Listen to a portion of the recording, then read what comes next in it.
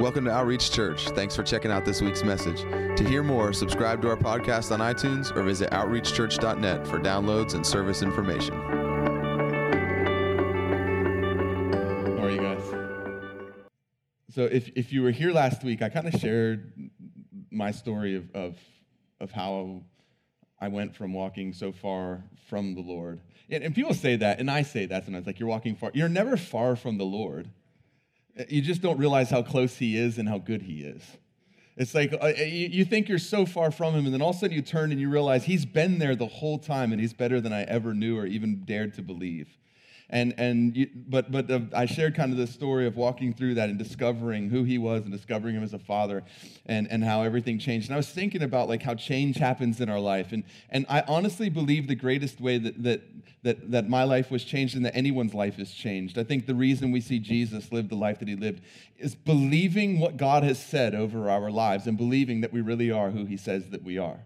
Even when life, even when circumstances, even when people, even when our own thoughts, our own minds, our own hearts would try to condemn us or try to tell us otherwise, it's grabbing a hold of what he said and actually believing it and then living according to what he said.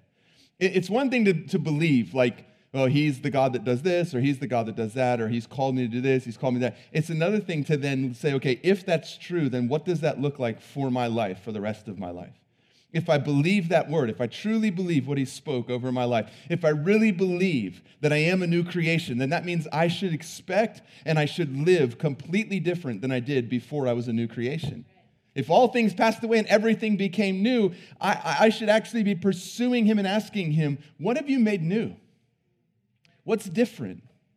Like, show me what you've changed, God. Show me what it is to live in the way that you've called me to live. And so I just was thinking about that, and I was saying there's been times in my life where I haven't actually believed what he said about me. And you know, the problem with that is that you could actually have a promise from God and be standing in front of it, looking at it, and not actually walk in it, not actually believe it, and not actually possess it. Not because he hasn't spoke, not because what he hasn't done or hasn't said, but because you haven't actually believed the word that he spoke over your life. You see this super clearly throughout the word, but one of the most obvious places it shows up is when the Israelites are going to the promised land. Now, this is the land God said, I'm taking you to a land that I'm giving to you. And then he said, when you go there, there's going to be people there, drive them out. Then he says, I'm going to go before you and drive them out. They have all these promises. They've seen the Lord be faithful. And this is the thing. The faithfulness of God is not so that we have stories forever of who he was. Those are amazing, but they should change our view of current circumstances, current situations, and our expectation for future ones. Like, if all they are is a testimony of who God was, that doesn't do a whole lot. But when it convinces me that not only is that who he was, but that's who he is and who he will be, then that should change the way I see things. And so the spies go into the land, and they go and look, and there's two of them that are convinced of what God said. They've taken his word, and they've actually hid his word in their heart. And there's the rest of them that decide, we're not able to go up against the people, for they're too strong for us. So they gave out to the sons of Israel a bad report of the land which they had spied out, saying, the land through which we have gone, and spying it out, it is the land that devours its inhabitants. And all the people whom we saw in it are men of great size. There also we saw the Nephilim, the sons of Anak were part of the Nephilim. And we became like grasshoppers in our own sight, and so we were in their sight. How did they know what they looked like to the Nephilim? Like, do you ever think about stuff when you read that? Like, did they go and ask the Nephilim? Like, hey, I'm just curious. When you see us, we're going to go back and give a report to the others. Could you tell me, what do you see? It says, so we were in their eyes. How did they know that? How do they know what they look like to the Nephilim? They hand out survey cards, like fill these out, pass them back. There'll be ushers coming and collecting them at the end of the week, and we're going to take these back. No, it's because whatever we believe about ourselves, we'll project that belief onto others. And so what we believe to be true about ourselves, we will look at other people and assume they must believe the same thing. And so it said we were like grasshoppers in our own eyes and in theirs also. Because why? Because if I believe that this is what I look like, then I'll believe that's what you think I look like when I think about you. And what I believe about myself, I'll project onto your belief, and then I'll live according to that. Were they grasshoppers? No. How do they know what they look like? How do they know that if the Nephilim saw them, which they probably didn't, or they probably would have came and attacked them? That's the kind of people that they were. But if the Nephilim saw them, do you remember that story where there was the beggars that were living in that town where there was no food, and the enemy were encamped a ways away, and they said, look, if we stay here, we're going to die. We're going to starve to death. Let's just go and start walking and go towards the enemy's camp, and who knows, maybe they'll bring us in and give us food. You have a few beggars that are in a position where they say to stay here is death. There's a chance that they may kill us, but there's a chance they may not. Why don't we at least go give it a shot? What do we have to lose? And it says, and as they started walking, the enemy heard the footsteps as the sound of an advancing army, and they fled in terror. And a few beggars walked in and ransacked the camp, and then went back and told the others, hey, there's plenty of food. There's plenty of provision. There's plenty of stuff over there in the enemy's camp. How did they know? How did they know that when they were looking out, if the Nephilim did see him, that they didn't see something more than what the people thought of themselves? And the problem is that they were living not according to the word that God spoke over their lives. See, God spoke over your lives. This is the land I am giving you, and you are able to possess it. So if God spoke that over their life, then that means when they go in and they look at the land, they don't look at the land to try to determine whether or not this is the problem. The problem is that they've got the whole premise wrong to begin with. If God said, this is the land I'm giving you, and I'm going to drive the enemy out, and you are certainly able to possess it, then that means when they go into the land, they should be looking through the lens of this is our land that God's giving us, and trying to figure out what it's going to look like when they inhabit it, not look at the land and decide whether or not they're capable of taking it over. They're to live by every word that proceeds from the mouth of the Father. And so,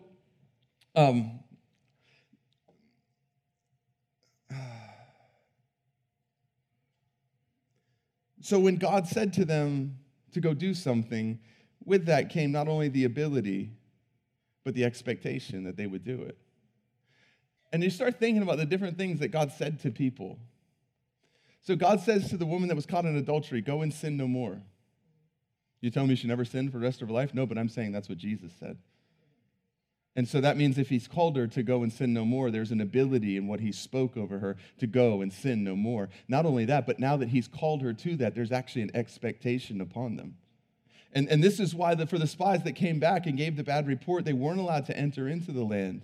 And they actually died in the wilderness. But the two who lived by the word of God actually were able to enter into the land. Because when God speaks something over your life and he calls you to something, the ability is in the voice, but so is an expectation. And so when he calls us to do something and he sends us to do something, it's not like this thing where it's like, well, this is what God's called me to, and I don't know, maybe I'll do it, maybe I won't. No, it's like when heaven calls you to something and speaks something over your life, there's an expectation there. And there's a responsibility there because there's an ability that's given. And to whom much is given, much is expected. And with the voice of God in your life, coming into your life, there's an expectation of use. Like, it's not a light thing for God to speak something over your life. He's actually calling you into something. But you have to believe that. Because they couldn't sit back. Like, think about it. The children of Israel couldn't just take a seat and sit back and say, well, if this is the land that God's going to give us, then let's just go camp out on the edge of the town. And we'll just send in spies once a week, and once they go in, they find that nobody's there, then we'll go in and live. It didn't work that way. God said, I'm giving you the land, I'm driving them out. Now you go and drive them out. What's he saying? I'm going to use you to accomplish what I want to accomplish, and you are going to be the way that I accomplish it, and you are going to live in the fruit of your obedience. And so I was thinking about that, and as I was thinking about this, the way my mind works, I started thinking about David. And I started thinking about when he said, thy word have I hid in my heart that I may not sin against you. And he talks about the statutes and the precepts of God, but I also believe that David lived by the words that were spoke over his life by the prophet Samuel when he anointed him and said, "You'll be the king and you'll lead over the people." And he lived according to that word because that word of God he actually hid in his heart. So that word that he hid in his heart was a determination, and it made decisions for him. So when he, even before he sat on the throne, he acted in accordance to the word that was spoke over his life.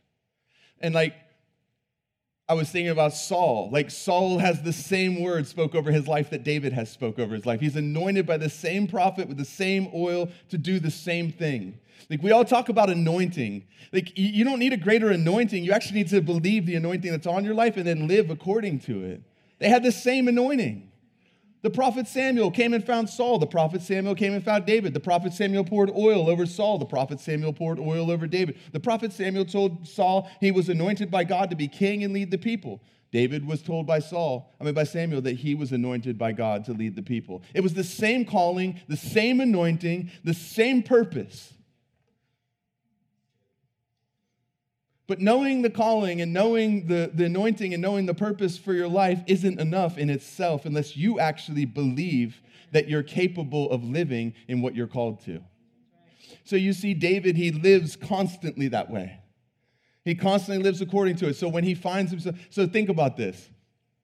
The man who said, "Thy word have I hid in my heart that I may not sin against you," takes the word of king and hides that in his heart. But he also takes the written word of God that says, "Honor your father," hides that in his heart. So even after he's anointed king, when his father says, "Go and serve your brothers," he humbles himself and goes and serves them, even though he's been anointed king right in front of all of them.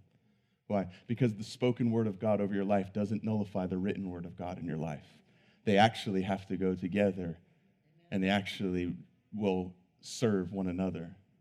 And so David lives that way, but Saul doesn't. Open your Bibles up real quick to 1 Samuel chapter 10.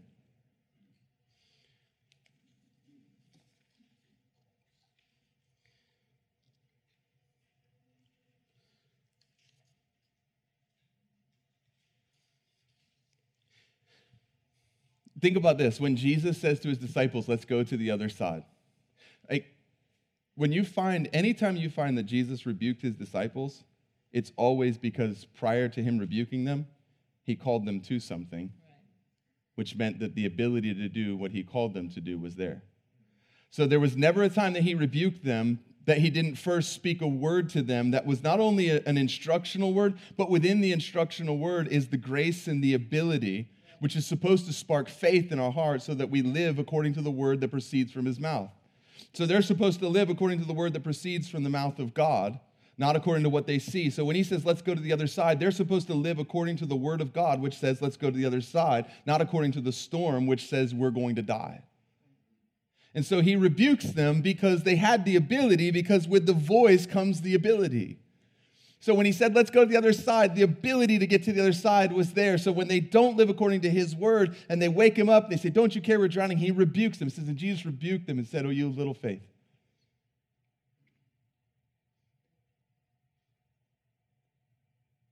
We all want to hear God's voice. You could sell books and fill conferences right now about hearing the voice of the Lord. And that's good and that's right.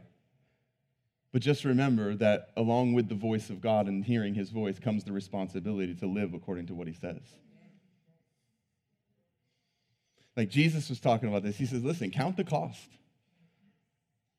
Like, nobody starts a tower without first asking themselves, "Am I capable of doing this? And do I have what it takes to finish this?" Otherwise, they'll get partway done, run out of materials, run out of ability to do it. And he says, and then everyone will look and see. Just, a good way to make sure that and position your heart to hear God's voice is to make sure that you take inventory and you actually hide the words he spoke over your life in your heart and make sure that you're actually living according to the word that you've already received before asking for another one. Sometimes we're like, "Well, God, I wish God would speak to me." Well, he's either currently speaking and you're not hearing, or he's already spoke and you're not obeying. And out of his loving kindness for us, he won't continue to give us more and more when we're not being faithful to steward what he's already given us. Because then that would just bring judgment upon us because we will be held accountable for the things he spoke over our lives. So in his kindness, sometimes he just is like, okay, I won't say any more until you actually value and live in and do what I've called you to and what I've spoke over your life. And then when we're obedient to that word, the next word comes. Why?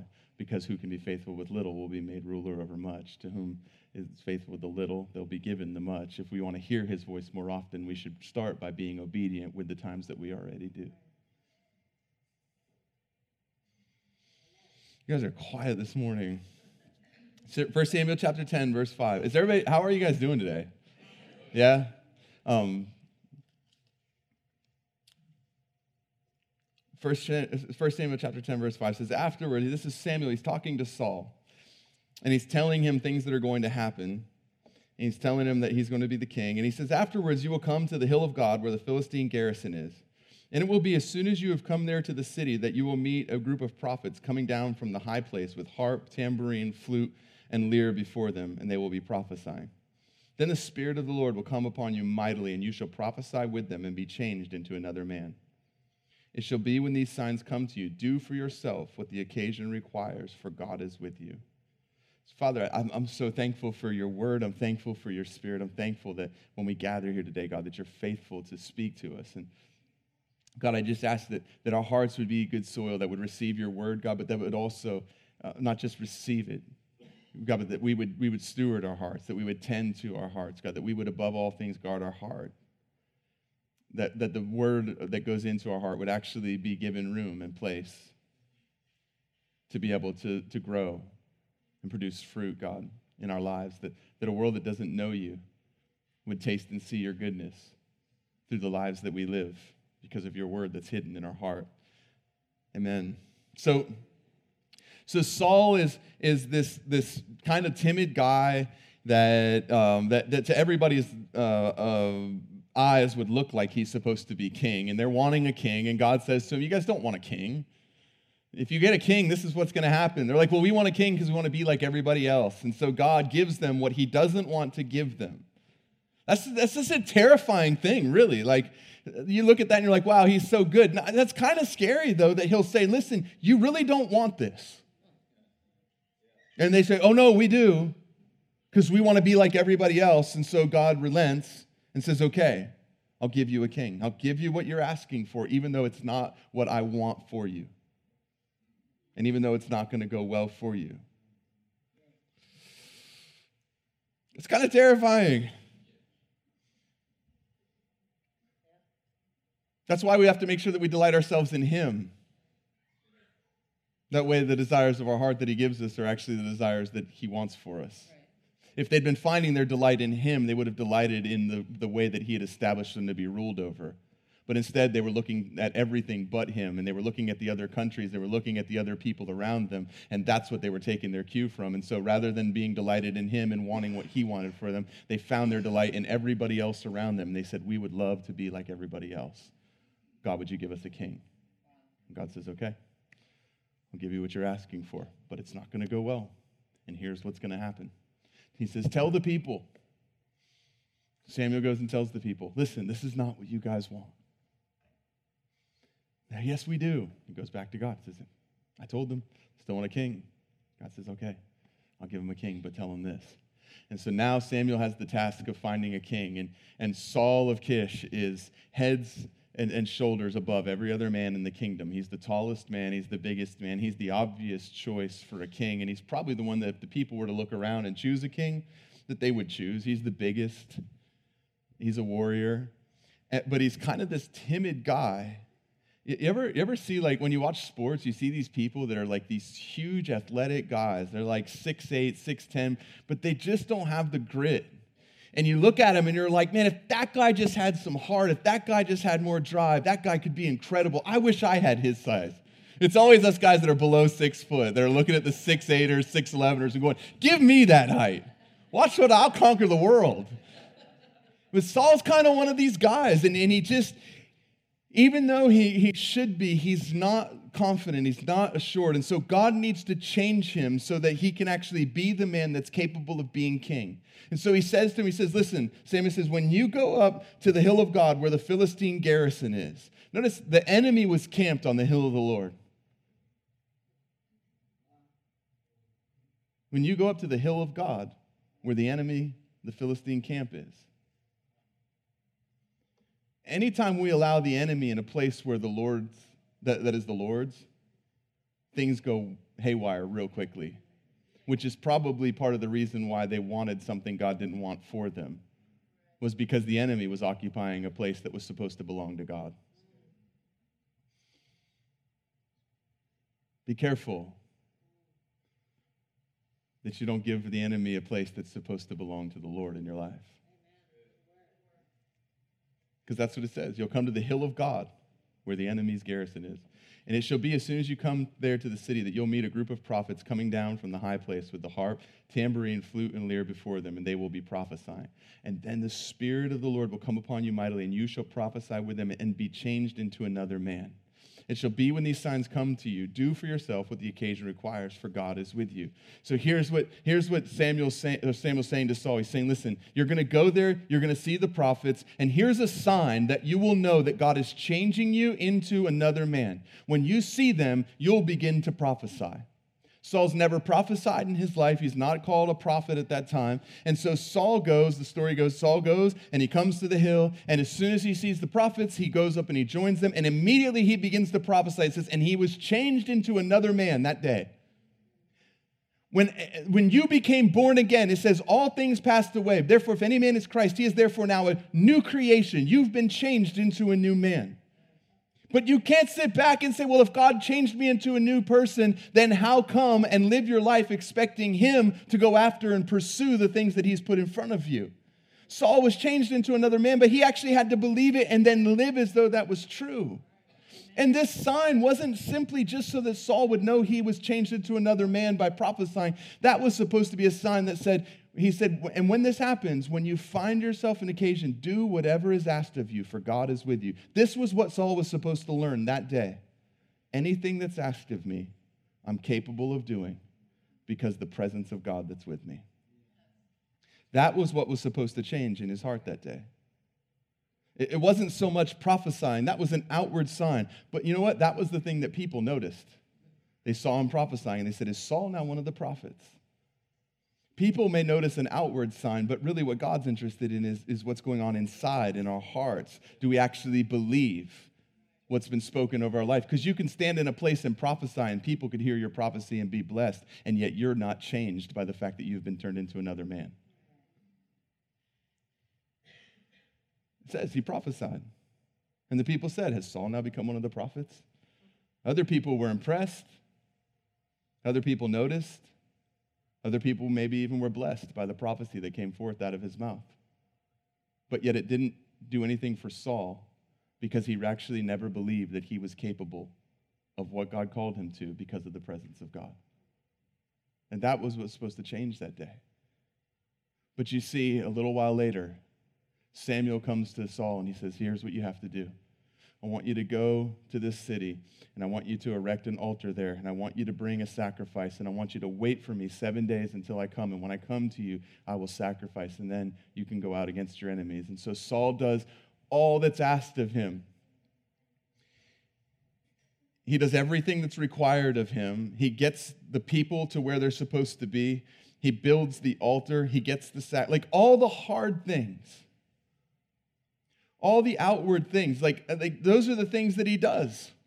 He builds the altar out of stone. He gets the sacrifice to the mountain. He gets the people to come to the mountain. He does all the outward things that are asked of him, but there's something in his heart that hasn't changed because of the word that spoke over his life. He hasn't hidden that word of God in his heart that says, know this day when you see these signs, that whatever is asked of you, you can do it because God is with you.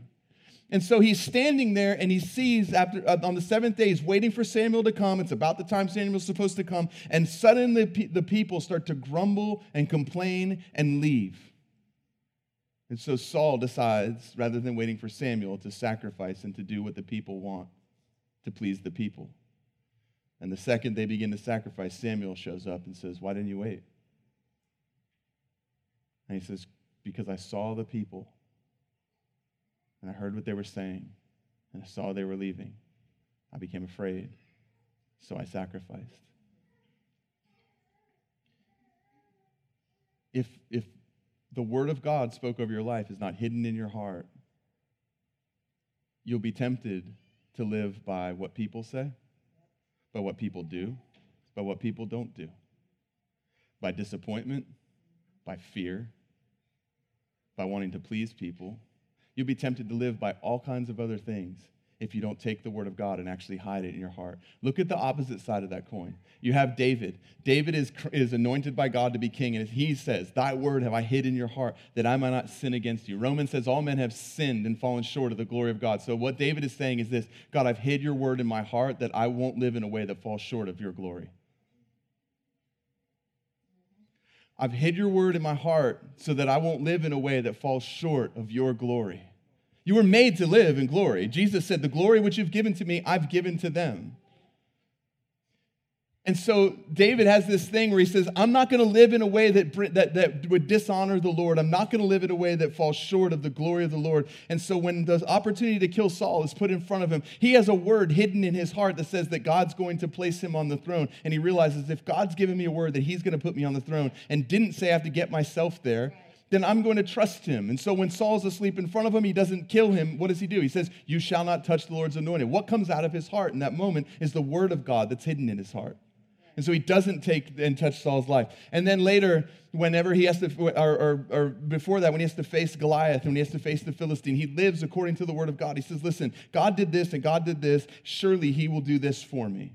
And so he goes and he kills the Philistine. And as long as he lives according to that word that's hidden in his heart, that he's a king, and that he's to serve the people, as long as he lives that way, he's always where he needs to be, he always has what he needs, and he's always doing what he's supposed to do.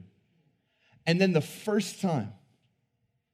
very first time, and it's one of the saddest verses in the Bible to me, 2 Samuel chapter 11 says this: then it happened in the spring, at the time when kings go out to battle, that David sent Joab and his servants with him and all Israel, and they destroyed the sons of Ammon and besieged Rabbah. But David stayed at Jerusalem. Why is he staying in Jerusalem? It's the time for the king to go out and lead the people. And just once, rather than living according to the word of God that's hidden in his heart, which is that he's the king and he's to lead the people, he gives in and lives according to anything else. I don't know, maybe it was hot out. Maybe it was cold out. Maybe he had something new in the palace that he wanted to spend time with. Maybe they were building a new building and they were just about to finish, and David thought, I'd really like to be here to see it finished. Maybe one of his friends said, don't go out there. Come on, you don't have to go lead the people. Like, you've got Joab, you've got all those guys. Like, let them do that for you. Whatever it was, he's not living according to the word of God. Because the word of the Lord over his life, and this is why it's so important that we know the word of God that spoke over our life, that we ask him and we speak to him and we hear him and we know, what has he spoke over my life? Who has he called me to be? What has he called me into? Then we hide that in our heart, in the center of who we are. At the core of who we are is both his written word and his spoken word to us. And the two are never to oppose each other. They complement each other. And so David always lives according to this. He always does the right thing. He always chooses to live according to the word of God. No matter what, no matter how hard, no matter what he faces, every single time he makes the right decision. And the truth of the matter is sometimes it's easier when you're in the caves and you're afraid for your life to follow the word of the Lord than it is when you're sitting on the throne and everything's going well. Every single time he was in the caves, he did the right thing. Every single time when he was a boy. When you're first starting out and you have that zeal for the Lord. When he first gets anointed by Samuel and then he gets sent back to watch the sheep. He doesn't fight it. He doesn't think this is below me. He doesn't reject it. When his dad calls him and says, hey, I need you to go serve your brother's lunch. He doesn't say, I'm anointed king. Why don't they serve me? He just does what's asked of him. He does what's expected of him. He does the right thing. And then when Saul's trying to kill him and he's running for his lives and he's in the caves and he's being pursued, he's being chased, every single time he chooses the way of the Lord. And now he's sitting on the throne, and he's been on the throne for a while. And for the first time ever, when the time came for kings to go out to battle, David stayed home. Listen to what it says. The day that they left. Now when evening came, David arose from his bed and walked around on the roof of the king's house. Why is he on the roof of the house? Because he didn't go out and do what a king should do. He's never supposed to be on that roof. He's supposed to be out in battle with his men, leading the people. When evening came, David arose from his bed and walked around on the roof of the king's house. And from the roof, he saw a woman bathing. Why did he see a woman bathing? Because he's on a roof he's never supposed to be on. Looking at a woman he's never supposed to look at. Because the first time that it was time for a king to do something, David didn't, and lived apart from the word of the Lord that was hidden in his heart. And the woman was very beautiful in appearance. Never supposed to be on the roof. Never supposed to see the woman. Never supposed to find her beautiful. The first night. People always say stuff like, it says David was a man after God's own heart. He was. And people always say things like, well, how did he get caught in this? How did he fall into that? And look what this leads to. It leads to him committing murder, and it leads to him taking another man's wife, and all this other stuff. And all of it starts with David not living according to the word of God that spoke over his life. He said, "It was your word, God, I hid in my heart, and it kept me from living short of your glory." And all of a sudden, for whatever reason, and I felt like the Lord would say to all of us, like, you've trusted me in hard times. Make sure that when you get to a place where it's not you having to lean on me for literal life and death every day, that you don't stop looking to me and living by the word that's hidden in your heart. And so here he is sitting on his throne, and for some reason, he gives himself the option. Like, we can't give ourselves permission to say, like, that choice to follow Jesus and make him Lord, in that one choice, a million choices are made. We surrender our rights and yield our life to him. And it's no longer my decision whether I'll stay home when I'm supposed to be out leading the men to battle. If you've called me to be a king and it's time for a king to go, then I go. Not because I want to every time, but because I want to live according to the word that you spoke over my life. And because I want to be obedient. And because I want to be, like, it's way safer for me out on the battlefield fighting the enemy. Think about this. Yeah. The safest place for David that night was in a tent with his men. We would all think the safest place is to be in the palace, surrounded by guards. The safest place for David was in a tent with his men, miles and miles away from a woman named Bathsheba, who was doing nothing wrong, just taking a bath on a hot night.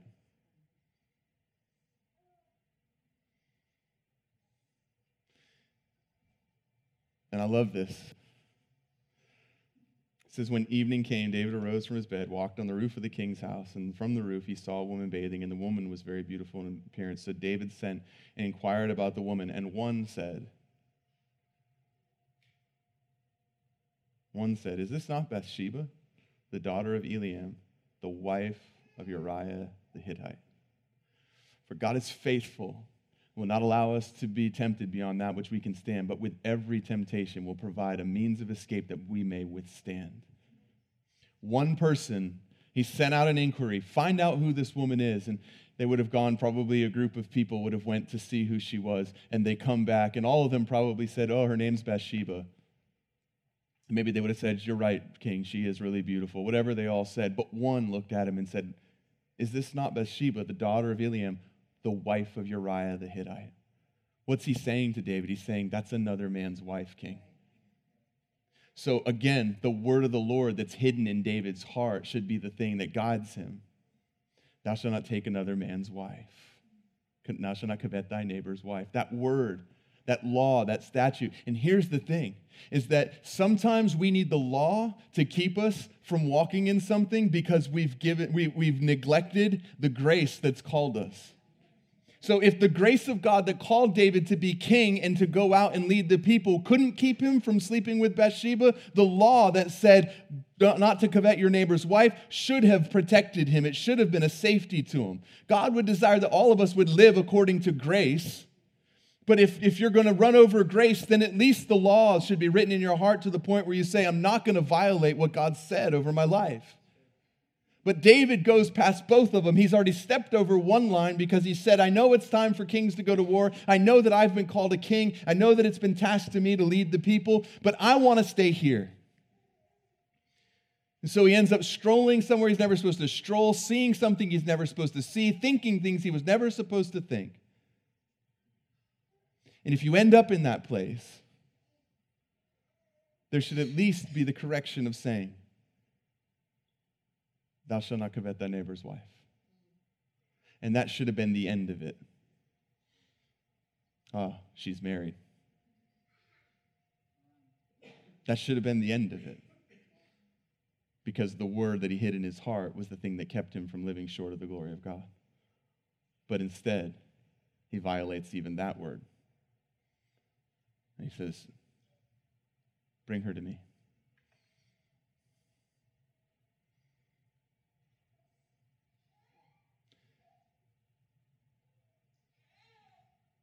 He's in the palace when he shouldn't be, seeing a woman he shouldn't see, having thoughts he shouldn't think, and then acting in a way that he shouldn't act.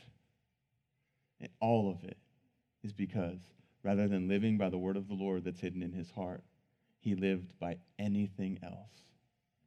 And see, sometimes I think we have this idea of like, well, I would never do that. The truth of the matter is if you ask David a few days or a few minutes before, would you ever kill a man to have his wife? His answer would have been no. But what got him into that place was violating the word of the Lord over his life. That opened the door for him to see, that opened the door for him to feel, that opened the door for him to want, that opened the door for him to act. And all of it could have been avoided simply by living according to the word of the Lord that was hidden in his heart. I'm not saying this to make us afraid of anything. I'm saying there's a way to live. Jesus said, if you would love the Lord your God with all your heart, mind, and soul, and love your neighbor as yourself, on this hangs all the law of Moses and the prophets. In other words, there's grace on our lives. We're called into this place. I started thinking, what is the Lord spoke over us? He says, he became sin that knew no sin, that we might become the righteousness of God in Christ Jesus. What if we took that word and actually hid it in our hearts, that he died so that I could become this? And then we lived according to that word, which says that I'm the righteousness of God. I am in this world the representation of the Father. Jesus said, as the Father sends me into the world, so I also send you. And then he said, I came to show the world what the Father looked like. What if we took that word and actually hid it in our heart and lived according to that word and said, my reason for being is to show the world what the Father is like. And so when I'm going to act and when I'm going to live and when I'm going to be a certain way, I'm going to make sure that I live out of that word that's hidden in my heart. And if it would violate that word for me to do it, I won't do it. What if we lived that way? What if we actually hid his word in our heart so that we didn't live short of the glory that he's called us into? Not out of a legalistic thing and not out of a fear and condemning thing, out of a thing of saying, God, Jesus, I want you to get the full reward of your suffering. I want you to receive what you paid for. I don't want to live less than you've called me to live, especially when I know that everything you've called me to, the grace and the ability is there to walk it out and to live it out. So when you said, I tell you, you've heard, thou shalt not commit or shall not murder. But I say, if you have hatred in your heart towards your brother, you're guilty of the same. That means there's a way that I can live that's free from harboring hatred in my heart. Because you would never call me to a standard that grace won't empower me to. You said, you have heard it said, thou shalt not commit adultery, but I tell you, if you look at a woman with lust in your heart, you've committed adultery. Well, if you're calling me to not be an adulterer, and you've said that adultery means looking at a woman with lust in my heart, that must mean there's a place, God, that I can live where I'm free from looking at women with lust in my heart, because you would never call me to something that grace doesn't empower me to walk in. If you've called me to pastor this church, God, then that must mean that there's something available to me in you where I can pastor this church the way that you would call me to, because you'd never call me to something that your grace hasn't empowered me to walk in. And sometimes you'll have a word that God speaks to you that you put in your heart, and then something will come to test the word. It talks about that in the Bible a lot. It says, and then it came to test the word. What is it coming to do? It's coming to see, have you actually hidden it in your heart to the point that you'll live according to that? Or will you live according to the things that come to test it? So I'll close with this. I was thinking about when we were in the hospital with Aaliyah. And I remember the first night that we were there, I was all alone. And I remember seeking the Lord and saying, God, I have to hear you. I could hear machines beeping. I could hear a life support machine breathing. I could hear IV alarms going off. I could hear codes in the hallways. I could hear people running around. I could hear the doctors saying what they expected from her life. And I could see and hear all this stuff going on. And every bit of it would lead my heart to a place of despair if that's what I focused on. And so I remember just laying there and trying to tune everything out and saying, God, I have to hear you. I need a word. And I remember I just opened up to the book of Isaiah, and there I found it. It talked about not looking to the left and to the right, not being fearful. For him with his mighty arm, but holding you up. And I remember I believed that first for me, and then I remember sitting up on the bed and looking at her and saying those words to her over and over again. And I took that word and I hid it in my heart. And every single time something would come and it would test that word, I would run to that word, and then I would live according to that word. And I would decide according to that word. And I would speak according to that word. And so when things went from bad to worse, the word didn't change. And neither did we. And that's what's incredible about that whole time. Is afterwards now, we've talked to so many people that have said, and I couldn't boast this if I wanted to, and I believe every single person sitting here would do the exact same thing if you were in the same position. You'd anchor yourself in the Lord, and you'd believe him, and you'd see him come. But people have said over and over again, it's been so amazing watching the way that you guys walked through that. And here's the truth. We weren't trying to walk through it amazingly. We weren't doing anything for the sake of a testimony. We were just living according to the word of God that was hidden in our heart. And it kept us from living any other way. That word glory, that Jesus says, the glory you've given me, I've given to them. It means honor. It means praise. It means worship. It's the same word that Jesus used when he said that you would live in such a way that men would see your good deeds and glorify your Father who's in heaven. It's the Greek word doxa. Paul says in Romans that all have sinned and fall short of the glory of God. And David said, your word have I hid in my heart that I wouldn't sin against you, that I wouldn't fall short of what you've called me to and of the glory of God. And once it's over and you've walked through whatever you've walked through, it's too late then on the other side to go back and relive those days from a word hidden in your heart. So you could panic and you can live like the rest of the world, and that's your right. But that's not what you're called to. You can live and die by what the doctors say and the report, or you can live and die by what the bank account says and the report, or you can live and die by so many other things. You can let all these other things be what determines the way that you live your life, or you can anchor your heart in a word of the Lord, and you can say, thy word, your word, God, I'm hiding in my heart because I don't want to live short of the glory that you have. I don't want to live short of the glory that you've called me to live in, God. I want people to see my life and then glorify you. And you get to decide from the beginning what the testimony will be. But once you've walked through it, it's too late to go back and try to arrange the testimony. So figure out now, what do I want the testimony of my life to be?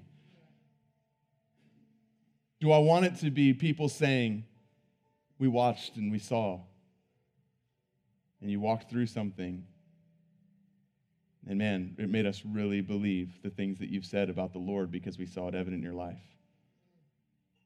Or do we want to give people permission to say, see, people don't really believe what they say? because when the pressure's on, they look like everybody else. The only way you'll live that way is by taking a word from the Lord and hiding it in your heart and then living according to that word. So ask him, God, who have you called me to be? God, what have you called me to? Find it in the Word. You can find in the Word the things he spoke over your life. You can find where he said, you shall be holy, for he is as he is holy. You can find where he says that, don't you know that his temple is holy, and that is what you are. You can find where he says, those who claim the name of Christ must in this life live as he lived. You can find these words, and so you can say to him, God, if you've called me to live the way that you live, the grace is there, the ability is there, the empowerment's there, and so I'm going to hide that word in my heart, and I'm going to live according to your word, not according to what I see. And so many times, living according to a word will keep you from being on the wrong roof, seeing the wrong person at the wrong time, thinking the wrong things, and acting the wrong way. Like, you don't even know how many times that you've been spared from things because you've lived according to the word of God over your life. You have no idea how many rooftops you've avoided, how many Bathshebas you haven't seen, because you've lived according to the word of God over your life. And for those of us who have allowed ourselves to stay home when everybody else went out when we were supposed to, and there's been times in our lives where we know we've been on the wrong roof, we've seen the wrong thing, we've done the wrong thing, you can start today. His mercies new every single morning. You can start today and say, God, for the rest of my life, I'm going to live according to your word. I don't want to live short of the glory that Jesus said he gave to us. Take his word, hide it in your heart. Let it be a safeguard. Let it be a guide. Live according to that. Father, I thank you. I thank you for your word in our lives. God, I thank you that we can take that word, we can hide it in our heart at the center of who we are, God, and we can live according to your word. Father, I thank you that everything you've called us into, you've graced and enabled us to. God, don't let us be like Saul, where the only change is an outward one that people see, but in the inside of our heart, we don't truly believe it. God, don't let us be like David, that trust you in the hard times and then trust ourselves in the good times. God, let us lean as fiercely on your word in the good times as we have in the hard times. I thank you for that, Lord. I thank you that we can do that. I thank you that you speak to us, Father. I thank you that we can open the Bible and hear your word and know your word over our lives and see who you've called us to be. And God, I thank you that we can hear your voice and know what you've said to us individually, to the things that you've called us to. There's a word that I remember getting from the Lord. I remember when I first started pastoring and I was overwhelmed and I felt like I owed every single person all of my time every single day, and it was costing my family and it was costing the business that I was part of. And I remember just laying on the ground and crying and saying, God, what am I supposed to do? I feel like I'm letting everybody down because I can't do everything people want me to, and I'm not doing the things that I probably should for my wife and my family, and I'm not being the business partner that I should. And I feel like I'm in trying to please everybody, I'm not even good for anybody, God. And I was just weeping and asking him, what am I supposed to do? And I remember in that moment he spoke to me and he said, Roy, there's 1 million men who can pastor that church. There's one man who can be a husband to Patty, and there's one man that can be a father to Aaliyah and Jackson. And it was like instantly everything shifted and it prioritized. And so I live according to that word, to the point that there's times where there's things that people want from me and there's demands that people make on me that would violate me being the husband to Patty that he's called me to be, or the father to Aaliyah and Jackson that he's called me to be. And so I live according to his word and I put them first and I allow other people to sort themselves out. And I'm okay with the fact that I can't be all things to all people, because I've been called to be one thing to a few people first. Get alone with him and get that word over your life. Find what he's called you to. Find who he's called you to be. Believe that. Let that change you and let that change the way you live. I promise you, it'll keep you from being where you're never supposed to be. It'll keep you from seeing what you weren't supposed to see. It'll keep you from thinking what you weren't supposed to think. It'll keep you from acting the way you weren't supposed to act. And you may never know how many times that's happened.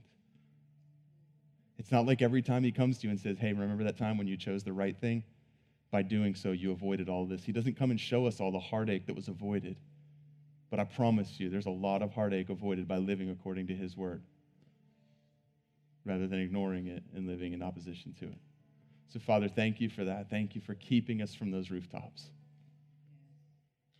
Thank you for keeping us from those places that would try to lure us away from who you've called us to be. In Jesus' name, amen.